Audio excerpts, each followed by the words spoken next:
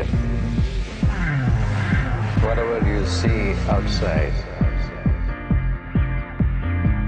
the mountains, the lakes, people,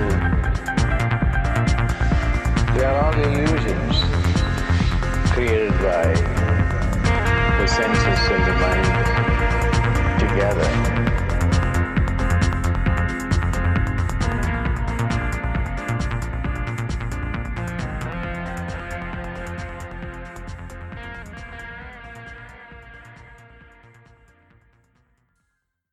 Hello, and welcome to Dungeons and DMing. This is James. I am your local dungeon master here today, and we are going to be going over the races of Dungeons and Dragons 5th edition. Just real quick about myself, I've been playing Dungeons and Dragons for about 15 years now, as a player, as both and a DM, and just wanted to do some podcast information to kind of go through what my experience is, some creative ways you can use things, and just hopefully it helps you make your time as a player or your time as a GM easier, better, more immersive, kind of information like that there. So I'm going to be going over first the Aasimar race from the Volo's Guide, and kind of just some information about them. So we'll get started here. So Aasimar are your celestial touched humans, basically kind of considered the opposites of the tieflings there. So they have, that celestial spirit within them there, and that's what's going to be guiding them / affecting how they live their lives and their experiences there. So things about the Aasimar when you're creating them, when you're playing them. When I think of an Aasimar, and the Aasimar I've had in games before, generally they keep themselves hidden. They don't let a lot of people know that they're Aasimar. They don't let a lot of people, into that until they trust them there because they are that celestial touched. They sometimes are hunted by fiends, abyssals, because that's a valuable soul that they've got there. So some things you want to keep in mind when you create an Aasimar or when you are running a game with an Aasimar in it is, where did that soul come from? What was the situation surrounding the birth of that person? Do they have a destiny? Are they there for something greater? Is anything aware that they exist already? Is anything after them? Are there cults and churches and things like that want to make sure they capture them?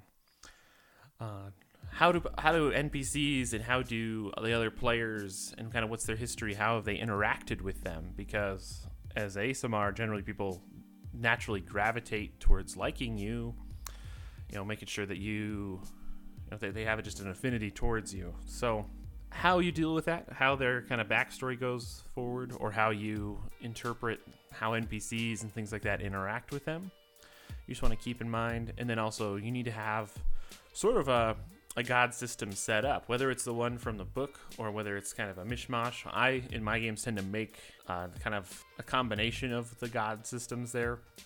If I need one, I'll make one up. But also sometimes I steal from the Forgotten Realms ones there. And you just want to have an idea of what your god system is going to be before, because it's important for a few things in the Aasimar, and some plot hooks, things like that. So another cool thing about the Aasimar that they add for the player and the GM is the Angelic Guide. So it's in the book there. I'm not going to read it to you, but the main thing I like to point out from it is it's a great way for the DM to insert hooks, tie things together, get messages to the player in a completely reasonable way, because they have a celestial being who's watching out and sending them messages. So Angelic Guide in the book gives you some guides on how to create it, gives you names and kind of what's important to them there. I'd recommend, before even going into that, from what I said before, setting up kind of what your divine information is like, because if you don't have like a divine system already, it's going to be weird to see kind of how you guide somebody with their angelic guide. So in the book there, it gives you names. As I said, it gives you kind of how they can act. I didn't roll on that chart. I just made kind of what I needed to fit with the campaign idea I had. So I'd recommend, doing what works for you there, absolutely. But in particular in the game I'm running right now with the ASMR, they run with getting messages in the form of like visions, like blackouts, where they just see flashes and images like there that I've pre-prepared to make sure, I'm getting what I want across. Because, don't want to be too confusing and make it up. We want to make sure it fits. So I like to make that up, kind of prepare what they're going to see, that flash, that vision before time. So Angelic Guide's great way for the DM to get involved. Make sure you kind of have an idea of where they're coming from, and a little bit of background for that Angelic Guide. Now, about the actual race mechanics subclass itself here. So ASMR, they get +2 to charisma. Kind of what I mentioned before when people said that they naturally like them. That's that reflected in that charisma bonus there that just every ASMR gets. And then it has, of course, the 3 subclasses. That is the Protector, the Scourge, and the Fallen. So just the base charisma gives you the idea that most people probably gonna think about running a Paladin, a Sorcerer, or a Warlock with the ASMR there. And the subclasses kind of just go to support that. Now, I'm a big fan of doing whatever you want with whatever races you have. So, if you want to make an ASMR Barbarian, hey, more power to you.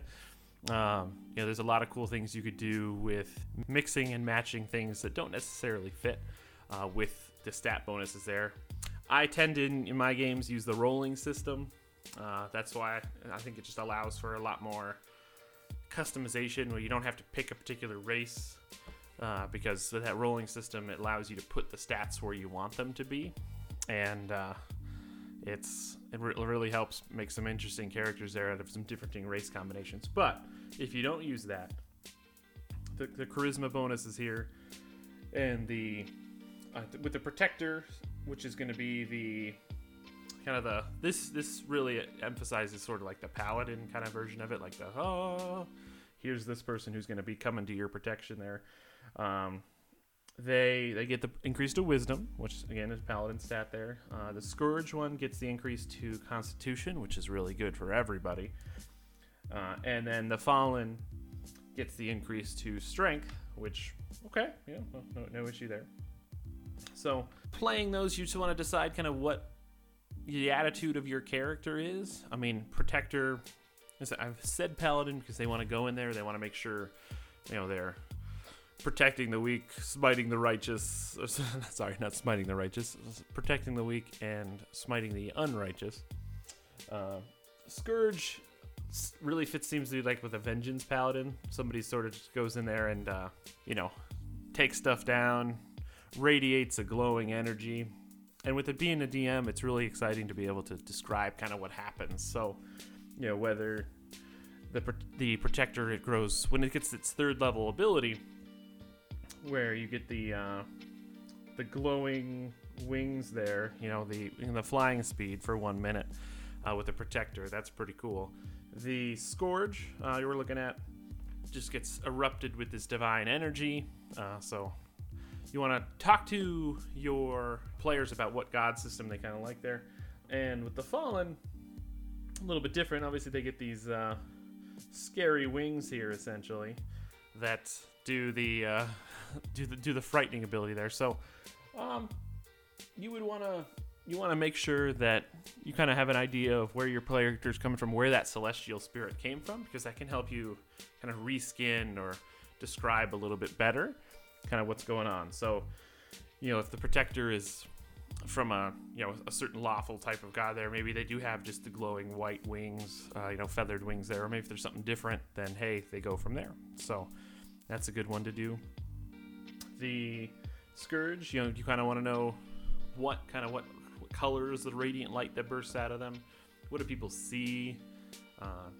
How does that affect them? And then the skeletal wings, the same thing. What do those look like? Where do they come from? The first time it happens, especially, you kind of want to make it a big deal because it's a pretty cool feature of that race. So I'd take a look at that.